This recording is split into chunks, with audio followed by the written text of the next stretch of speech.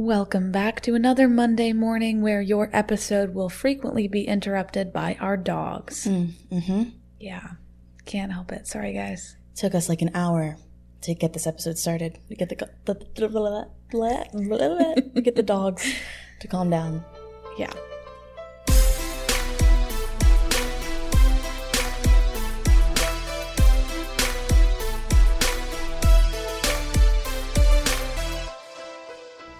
Hello, lazy perfectionists. And I can hear you asking, Rachel, can you really be both?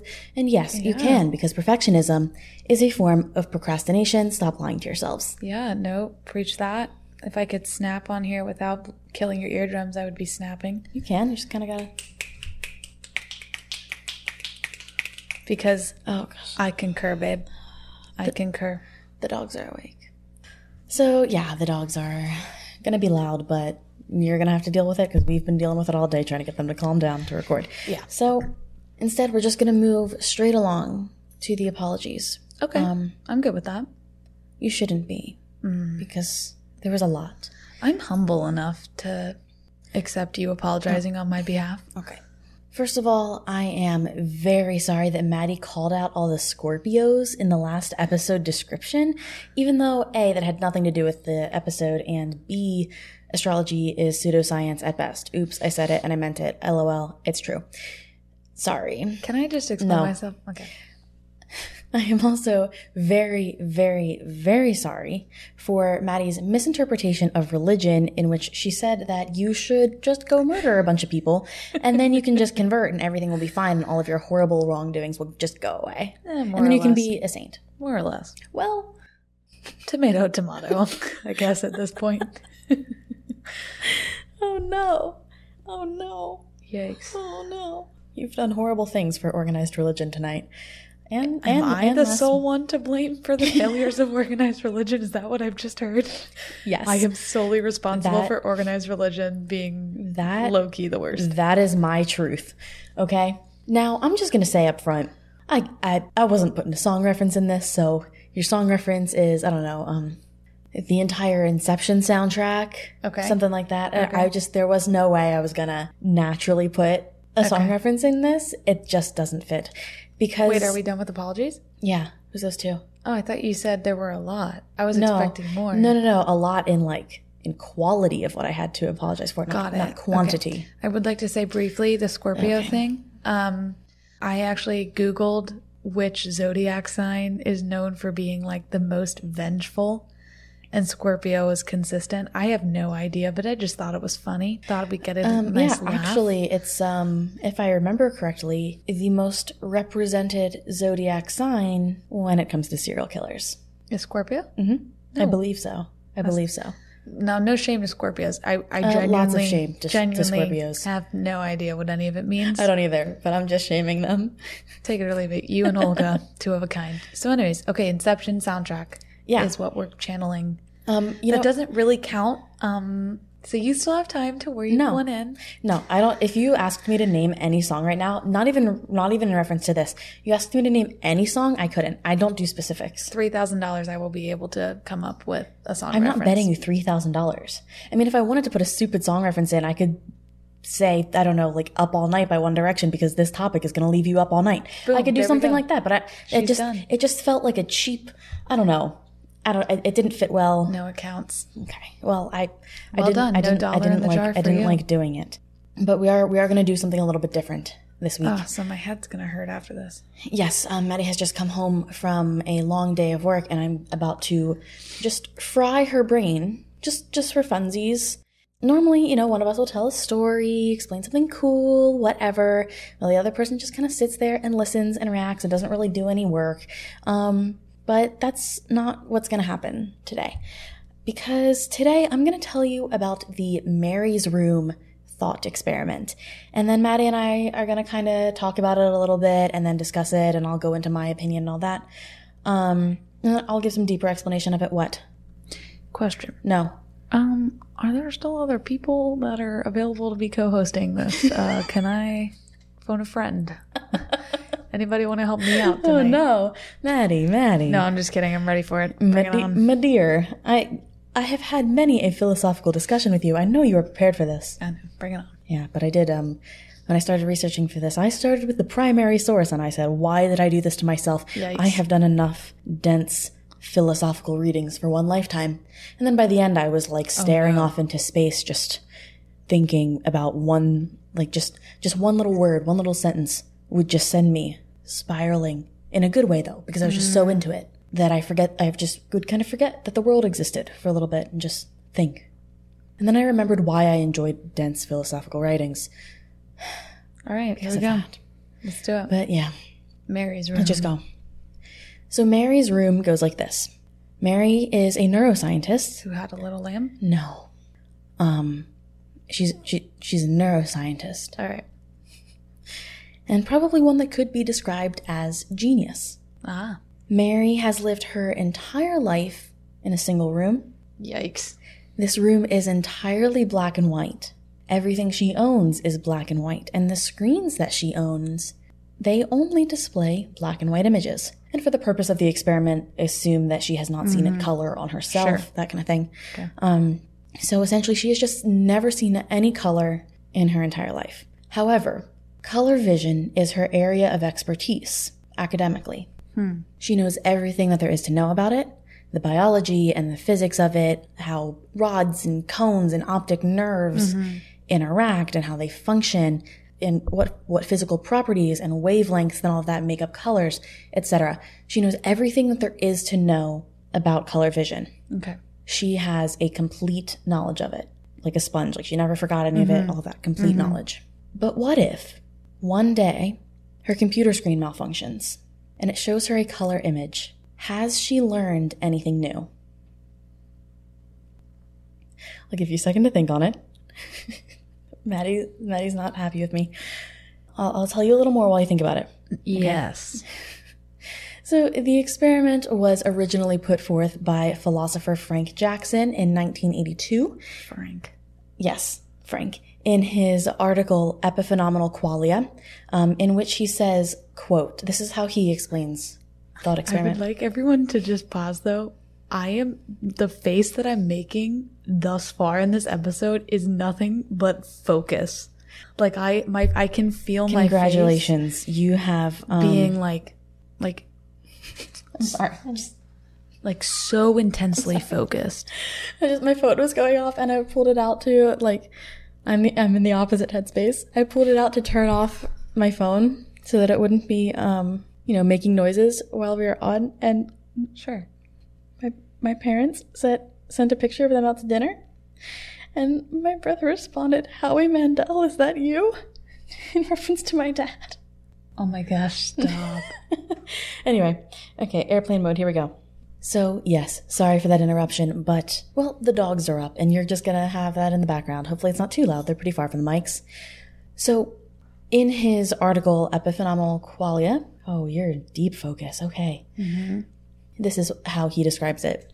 Quote, Mary is a brilliant scientist who is, for whatever reason, forced to investigate the world from a black and white room via a black and white television monitor. She specializes in the neurophysiology of vision and acquires, let us suppose, all the physical information there is to obtain about what goes on when we see ripe tomatoes, or the sky, and use terms like red, blue, and so on. She discovers, for example, just which wavelength combinations from the sky stimulate the retina, and exactly how this produces via the central nervous system the contraction of the vocal cords and the expulsion of air from the lungs that result in the uttering of this sentence, "The sky is blue." What will happen when Mary is released from her black and white room or is given a color television monitor?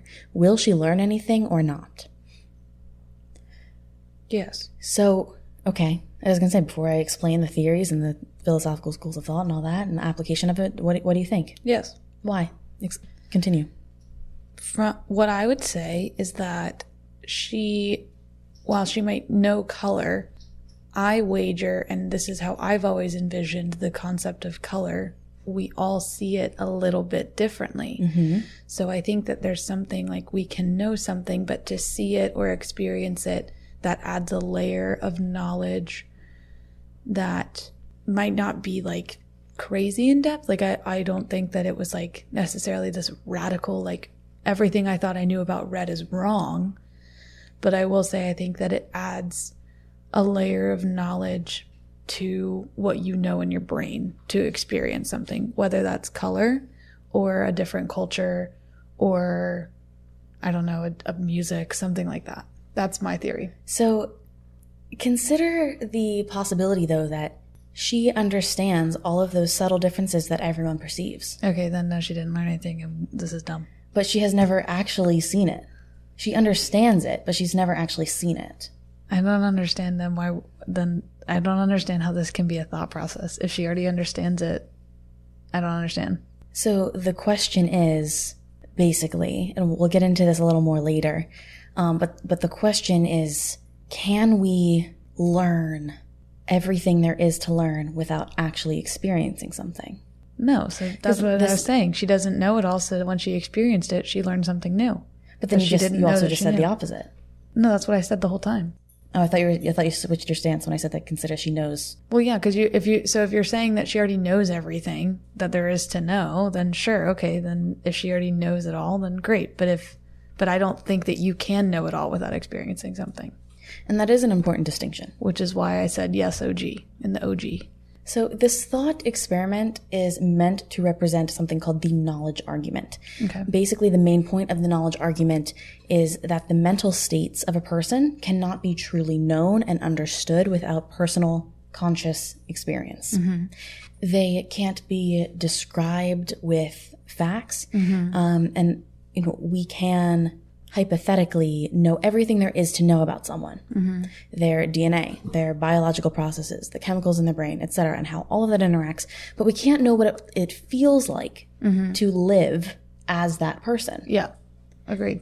We can't fully explain or know what it means in a broader sense to, feel itchy or bored without ever experiencing those states. So essentially, the implication here is that if Mary knew everything, but still learned something new about color vision when she first saw color, then not everything can be explained by facts and physical knowledge. Yeah.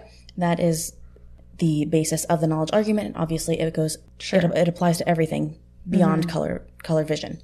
But it begs the question of, can knowledge of a feeling actually be known if you do not personally experience the feeling? Which is kind of what you were getting at about like what it feels like to be a person. So the knowledge argument attempts to disprove the theory of physicalism, which physicalism is a philosophical doctrine that essentially asserts that the real world consists only of the physical world, that everything that is real can be explained, it can be explained by and is confined to the physical world. Got it.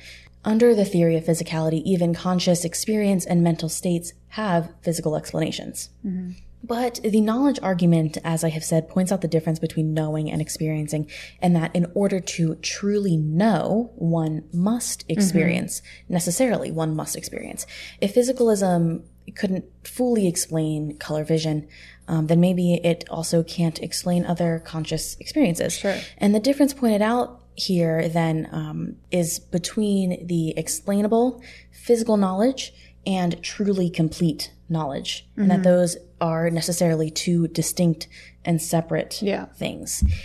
The intangible and indescribable qualities of these experiences that take you from physical knowledge to complete knowledge are known as qualia. Qualia. And that is part of what the title of his article was. So this is what Frank Jackson said in his article pertaining to kind of like a short version of his answer to the question. Quote, "It seems just obvious that she will learn something about the world and our visual experience of it. But then it is inescapable that her previous knowledge was incomplete.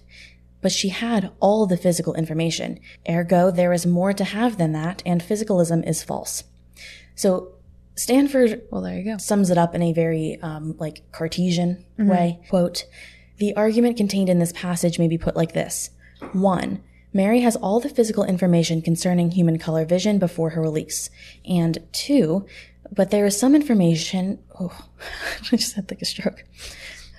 Yikes. too, but there is some information about human color vision that she does not have before her release. Therefore, 3, not all information is physical information. Mm-hmm. So in this thought experiment, color vision, like I said earlier, is meant to represent the whole of human consciousness, of conscious experience, and thus it begs the question, can science explain conscious experience? Like, at all? Yeah. And now I am a very logical person for the most part. I think that just about everything has a logical explanation, but sometimes the logical explanation sounds illogical. I'm always the person that's like, when people are like having weird things happen, and then I'm like, okay, here's 50 different logical explanations for it. Exactly. Don't go to WebMD is what we're learning today. Yes. And the noises you hear at night are not a ghost. It's water going through your pipes. Yeah. So some people actually do say that she would have learned nothing new. Well, they're wrong. So here's my opinion on it. I don't like to take a very hard and fast stance on philosophical arguments because I'm always changing them. But to me, I don't really think that these two things are mutually exclusive per se. Agreed. So you have the two opposing sides. Science can explain everything, and science cannot explain everything. I do recognize that I'm making some generalizations here, but I think that science can explain everything about temporal reality. But just because science can make sense of it, that doesn't mean that we can make sense of it. Fair. I have often said that absolute truth does exist, but that no human will ever perfectly understand it. Sure. And that's kind of where I'm at with this. So to me, I think there's a lot of knowledge that can only be obtained through qualia. But if experiencing qualia, etc., happens in the temporal world, then it is part of temporal reality, right? Yeah. And as such, it can be defined or explained by science, but not by the human understanding of science. Sure. I vibe with that. But this is why Aristotle's my favorite philosopher of all time, because you should always be in the golden mean. I'm sorry. It is. I remember reading that and being like, this is now my life motto. Like, oh yeah.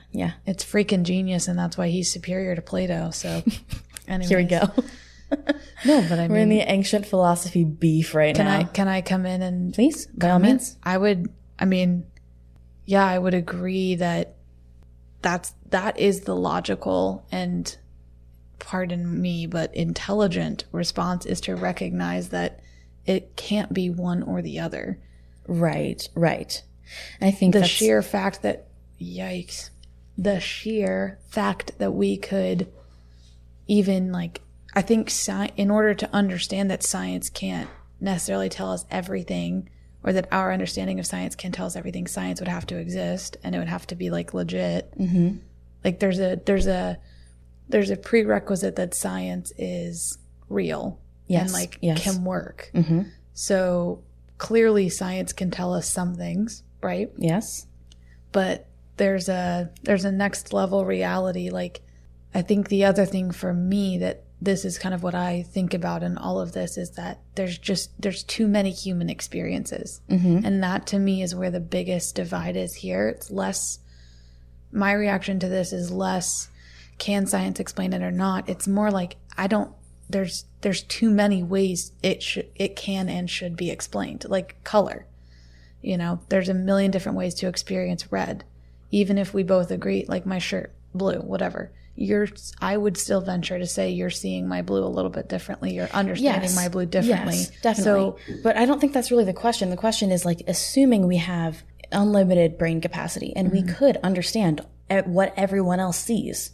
Like, right now, the discussion that we're having is kind of based around the reality, not the hypothetical. So, like, the reality is that we can't know those things just because a brain will not hold on to that much information. Mm-hmm. But if we could have all of that information in almost like a computer-like brain, I mean, assuming not like an actual computer, but like assuming we could store information in our brains like a hard drive. Yeah. Back to what you were saying about Aristotle, I think the defining piece, the fundamental piece that kind of makes this for me not an Aristotelian view is that I don't look at this as the golden mean as like I'm in the middle. I look at it kind of like I am completely on both ends simultaneously. Mm-hmm. Does that make sense? But I think the golden mean isn't perfectly in the middle. No, I mean, it's perfect. It's the perfect balance between both. Yes. Which I think is what this is understanding the balance between it's not one or the other. Right. And that, right. But I guess I'm just, I don't know if my brain isn't wired to think hypothetical. Like when I think about that, it's kind of like, I see that as a futile scientific question because it's based on a prerequisite that's impossible. So it seems to me like, why would we even, like, what does that question do for us? Yeah, I mean, you can say that this is futile, but like most philosophy is, if you're looking at it through that perspective, through that lens, there are some practical applications of this thought experiment we'll get to that later. But more than anything, it's just about understanding the human experience and understanding the limits of human understanding, the limits of science, the power of our brains, that kind of thing. Yeah. And also just to get you to think and ask questions. This is a philosophical argument. We're here to ask questions. We're not here to get answers. Yeah. Really, like my understanding of it is that, like I said, it can be defined by science, but not by the human understanding of science. So science will never be complete because science seeks to understand truth about the physical world. Like that is the definition of science. So asking if science can, asking if it is science that explains everything is kind of like asking whether truth can describe truth, in my opinion. But where I stray from physicalism is not that I would define the human experience as fully observable or explainable by humans. Like I think it can all be defined by science, but not by human understanding of science. So basically, like big C science could explain it all, but like little c science. C? Oh, God. Science, everyone. CIE. Big S science is like the objective science that could explain everything. And then little s science is like human science that is the human understanding of science. Got it. Right. Yeah. That's kind of where I'm at with that, because like I think what I was getting at is that just because something happens in a physical reality and it is something that is physically happening, that doesn't necessarily mean that we can describe it physically. Yeah. There is a physical description of it, but not one that we can articulate. Yeah. As I've said that like 8 times now, I just keep trying to get across more clearly. I do think that there is something about conscious experience, or color, like the color vision example, that goes beyond facts and physical descriptions. So that is the qualia. It's almost to me like qualia are physical, but not in the sense that physicalism describes the word physical. Right. It's almost like being a therapist. Like, okay, you can explain everything, you can know everything that is happening in a person's head, but you can't really know it all. Right. And there's an interesting idea that influenced Jackson, called the knowledge intuition, which basically asserts that we have an intuition that no knowledge of physical facts can take the place of what it is like to experience those things. And I think that relates to my opinion in kind of a roundabout way. Yeah. Like if you combine the knowledge intuition with physicalism, that's my opinion. Yeah, I see that. And it is oxymoronic. Yeah. To believe both of those things simultaneously. But I think that most truths are. Like diametrically opposed opinions often work in tandem to explain truth. Right, because balance. Yeah. Because Aristotle is a god. Okay. Maddie's got it bad for Aristotle. I really do, man. So awesome. I do think that, though, that this perspective does kind of raise another important question, and that is the purpose of human language is to convey meaning. But human language is imperfect. Yeah. Yeah, so I mean, the question here is, which do we fault for our incomplete knowledge, language or science? I'm not expecting an answer there. Okay. But just because, like, we cannot possibly convey knowledge perfectly because human language is limited. So whose fault is that? Is that a problem with science or a problem with language or both or neither? Both. Just putting that out there. Probably, yes. But taking it back to, like, the facts of this thought experiment, Frank Jackson actually changed his opinion on this, like, years later. So originally he said, yes, obviously you learned something new, which was your initial reaction. And although I didn't present it this way, that was my initial reaction as well. It was like, yeah, no, duh. Like, of course you learned something different. But later he said that even though she had never seen color before. When she did see it for the first time, there was a definable and biological process in her brain. And it wasn't just some cosmic, unknowable qualia. Like, there was a mental process that can be explained. But to me, I think, doesn't that prove that her knowledge was incomplete in the first place? What? What? If you're just going to talk about this being stupid. No, I'm not. I'm saying, okay, so the process in her brain is not the same thing as still describing the experience. And like, yeah, so maybe like in a perfect world, if we were all computers that knew everything, we could describe exactly what she experienced in an objective reality. But all we can describe is still the fact that this is the process that went on in her brain. We still can't say what the experience was of seeing the color red. Like, there's no way for her to perfectly describe her exact encounter with the color red, what she saw, what she thought, what she did. So to me, that still is like, it's still feeling like, I don't know if, I guess maybe pulling at straws of like, I still don't think that would overturn his original thought. You know what I'm saying? Ding, ding, ding. Okay. Yes. Yeah. That's where I'm getting at of like, okay, yeah. So yeah, we can explain that there was a process that went on in her head, but that still doesn't prove physicalism. Right. And I don't know that he was saying that it proves physicalism, but it was maybe not a 180, but you know, like a 160. He was backing up towards physicalism, but wasn't all the way. Quite a bit. Okay. Yeah. That's my understanding of it. I didn't go too deep into his new opinion because if you try to follow every time a philosopher changed their minds on something, you're spending your whole life on about 1 year of them thinking.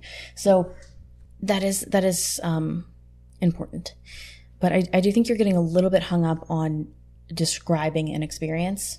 Well, I'm using describing not in the sense of like writing it down like science, like being able to scientifically describe and state, and like I use description just in the sense of like the physical or computer way of typing up and generating the exact process. Yeah. Not in the sense of saying the color red made me feel happy, or not like those kinds of descriptive terms. I think, yes, but I think descriptive encompasses all of that. Yeah. Both the scientific and the emotional and all of that. It's not one or the other. Yeah. It's being able to describe. And this is, again, where in this thought experiment and in analyzing this thought experiment, that language is failing us. Right. Because if I just say describing it in a way that encompasses all of those things, I don't think that's really conveying what I'm meaning. Right. And maybe there is a way to do it and I just haven't found it. But I think that is a big part of where people get hung up on this. But I do think that in him changing his opinion on this, it does prove that her knowledge was incomplete in the first place. And that is the other big question of this thought experiment is, can we ever have, I mean, maybe it's just a different way of wording it, can we have complete knowledge? That kind of thing. Or what is complete knowledge? Does complete knowledge necessarily include experiencing the thing? So I'm thinking, like, even if it is describable, she did learn something new. If we're looking at it through the lens of his new opinion, even if it is describable, she did learn something new. And it's kind of contradictory, but I think I agree with his updated statement more than his first one. His first one being like, yeah, she learned something new. His second one being like, well, it was describable and biological. And I do lean more toward the second one. Yeah. Both. Yeah. Both. But I do lean more toward the second one.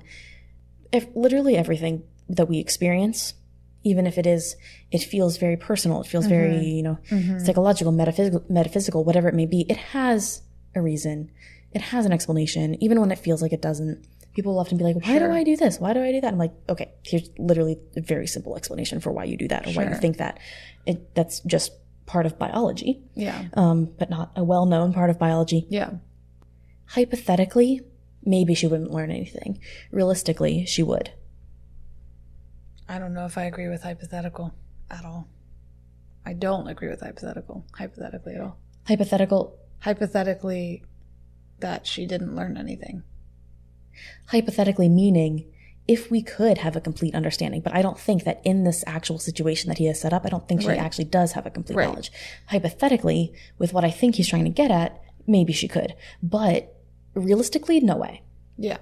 And now, like I said earlier, this is a philosophical thought experiment. So we are here to ask questions, Right. not give answers. So there's not really going to be any closure with this episode. Sorry. I just needed to have some high level thinking to feel something. But what? I don't know if I should be happy or depressed for you. Good. You see me getting like a little bit manic here? This is a good sign. Okay. This means I am finally feeling like I have enough mental stimulation in my life. This is a hard place to get to.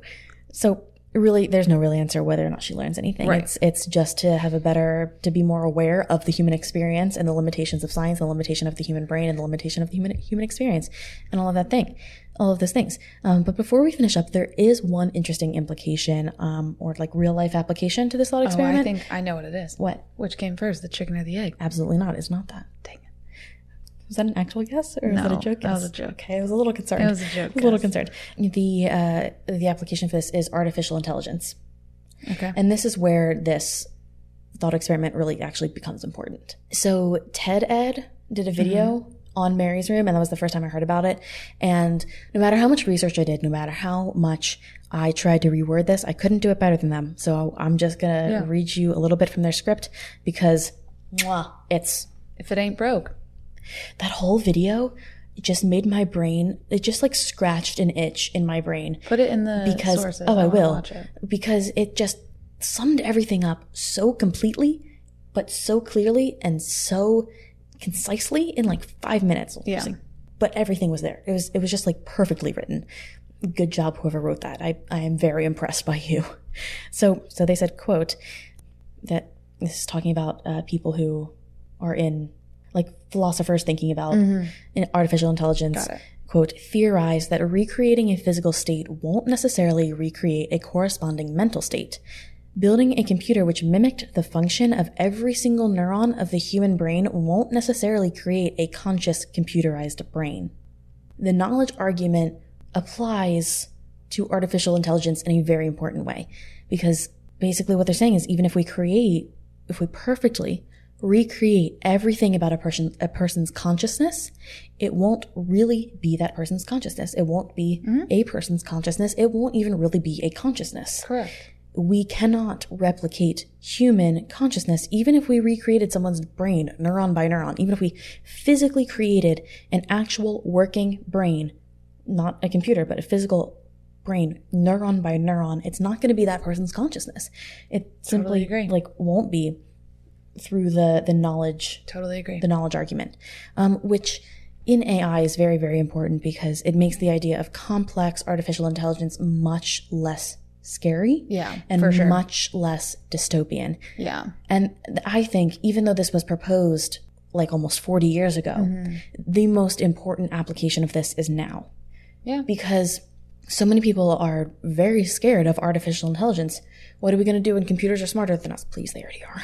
Yeah. What are we going to do when computers become sentient and they become self-reflective and they can overtake us? Well, if you subscribe to the knowledge experiment in any way, shape, or form, the knowledge argument in any way, shape, or form, which in the Mary's Room situation, I don't agree with it 100%. Yeah. I mostly agree with it. But I think if you agree with it at all, then that has very important implications Yeah, definitely. for AI, artificial yeah. intelligence. Yeah, Just by it people does. thinking about this and discussing it promotes innovation, technological innovation. That isn't going to happen if there's a ton of societal fear and pressure to stay away from certain things. Yeah, definitely. I would agree with that. Which I don't think was his intended use for this, but No. I think it's If an the important shoe question. fits. How many total, annoying catchphrases can I use in a given episode? I'm on a roll tonight. Let's rock and roll. Yes. Let's rock and let's roll. They just let anyone in here? I'm looking for the dad ones. Yeah, we gotta love good dad ones. But no, I mean, if it's, I'll chime in here. Please do, because that's pretty much all I have. Yeah, I would just say that I think AI has never personally scared me because of that exact principle. And I don't know if I guess I didn't know the exact words for it. Mm-hmm. This is kind of putting a term behind how my brain thought. Mm-hmm. But yeah, for me, it was always like, the reason AI isn't scary is that it can't account for the human consciousness and the fundamental human quality of nuance. Yes, exactly. That's something for me, like when I was trying and wrestling with like what makes a human, I think that idea of nuance, and some people might use free will or, I don't know, whatever. Emotion, that kind of thing. To me, it's nuance. It's the ability for us to be different and not be predictable. Yeah. And maybe that is predictable, that we won't be predictable, but whatever. That to me is what has never made AI scary. And even in this situation, that's what makes me think, again, it's not that we completely negate physicalism or the value of science and its ability to describe parts of the human experience, but there's a nuance that our concept of science will never be able to comprehend or put into words. Because and like you said, the key word there is our comprehension of science. Correct. Because that's an oxymoron that doesn't work, is like human perfect nuance. Human comprehension. Perfect human comprehension of human nuance. Right. Yeah, like that, it's impossible and it won't work. So but yeah, I think that's super interesting, that connection there, and like looking at the future of our technology. And I think you perfectly articulated why this is interesting to me, is because it kind of organized my thoughts for me about AI. Yeah. And let me clarify and say that artificial intelligence can be scary in that it can be used for scary purposes. Sure. We are already starting to see that in some, the way, like just the way that algorithms are affecting our brains and that kind of thing, and the way people are getting literally addicted to social media. I think that should be a diagnosis in the DSM. I mean, this is a whole different conversation, but the point is that AI itself is not scary. We're not going to be overcome by AI itself. Yes. The people who control the AI or set up the AI may be able to manipulate it. Sure, but we will never be able to truly account for human consciousness. It will surpass us in many ways. Yeah. It already has. But as long as we are the ones programming it and we have limited human experience and human consciousness and human understanding, it will never be able to be this, because we cannot account for it. We can't explain it. It is explainable by science, but not by human science. Big C science. Big C and little c science. Okay, so I was thinking today. Can we put that on a t-shirt? That's where I was going with this. No way. Sorry. That's fine. What I was going to say was, I was thinking today, if we were to make merch, like what would we even put on stuff? Like what are our catchphrases, Like there are so many podcasts that kind of naturally come up with those. And I was like, Stay chaotic, babes. Well, there's that one, obviously. But then it's like... C for science. Big C science, little c science. I think that's freaking amazing. If we made it some kind of like character, it was like an adult and a baby. I'm envisioning like a beaker with a smiley face on it right now. The first thing that Scientists popped in my everywhere head, are disappointed. The first thing that popped in my head was that scene in Jurassic Park. That's a dinosaur. You know what I'm talking about? No. Have you never seen Jurassic Park? I have. No, actually, I haven't seen the original one, no. Oh, well, then you'll never I've seen, it's one of those things that I have seen it on TV, a couple times where I'll start in the middle of it, fall asleep watching it. That's a very small section in the very beginning of the movie, so if you haven't really watched it, there's no way you would remember it, but it's a little piece of DNA that, floats up, and he's like, I'm dinosaur DNA, and then it's supposed to be like a Disney ride kind of thing that's like a video of, how they made the dinosaurs at Jurassic Park. And it says dinosaur just like that. Dinosaur. I'm a dinosaur. What if we made Steven Spielberg, I am happy to be a voice actor in your next production. Okay, hear me out. DNA strands that make up the big C and the little c. I love it personally. Someone please design this for us. Please take artistic license. And then we can have Bo and Maisie. We need Bo and Maisie to be branded for us. Maisie is big science. Bo is little science. It's perfect. No, I just think it's ironic because Maisie's like this perfect little pristine innocent child that like of course is like big T objective truth science. And then we have Beau that's like gritty and rough around the edges, and we don't know it all yet. He's incomplete. And I just think it's kind of ironic. It's an ironic, perfect description of our dogs. Yeah. But thanks for taking me down this philosophical journey today. Well, it is 10:15 and 28 seconds. I hope this really calmed you down for the evening. Definitely. Yeah. Definitely ready to go straight to bed. Headspace for sleep. Oh, yeah. And the other thing I wanted to say, part of the reason that I called you a lazy perfectionist, the lazy part, we need to talk about this real quick. Because the original purpose of originally Lauren and I always saying a different name for you guys was we were going to let you name yourselves as our listeners and our fans. And we're like, oh, these will just be placeholders. We'll just do weird, funny things. No one ever gave us a name for the listeners. You're going to get stuck being people. Hey, people. We'll start doing live shows. We'll go on stage. Hello, people. Do you want to be people, or do you want to be like chaotic fishes, or like fishes? The chaos kids. I don't know, like something. Are they both spelled with K's, or are they spelled with big C and little c? That's up to your discretion. I couldn't help myself. So either way, pick a better name than what Maddie has just given us, and you should send that to us. But we got to get going because these dogs are about to knock down the door. So Maddie, where can they find us? You can find us on Instagram and TikTok, Hyperfocus Pod, Twitter, Hyperfocus_pod, YouTube and Facebook, Hyperfocus, a podcast for chaotic minds, and our Gmail, where you should send us your name suggestions. hyperfocuscast@gmail.com. You can also send us love letters, fan mail, topic ideas, all that good stuff. Got a wonderful email today. Well, just before we started recording about how we are the best people on earth, and come on, we have this listener's dream job, and then she gave us a topic suggestion as well. So nice. I never want to say people's names unless they explicitly say that I can say their names, but you know who you are. So thanks. We love you too. All right, there go the dogs knocking down the door. So we will see you next time. I hope this was a wonderful way for you to ease into your Monday morning. Yeah, have a safe commute. We'll see you next week. Stay chaotic, babes.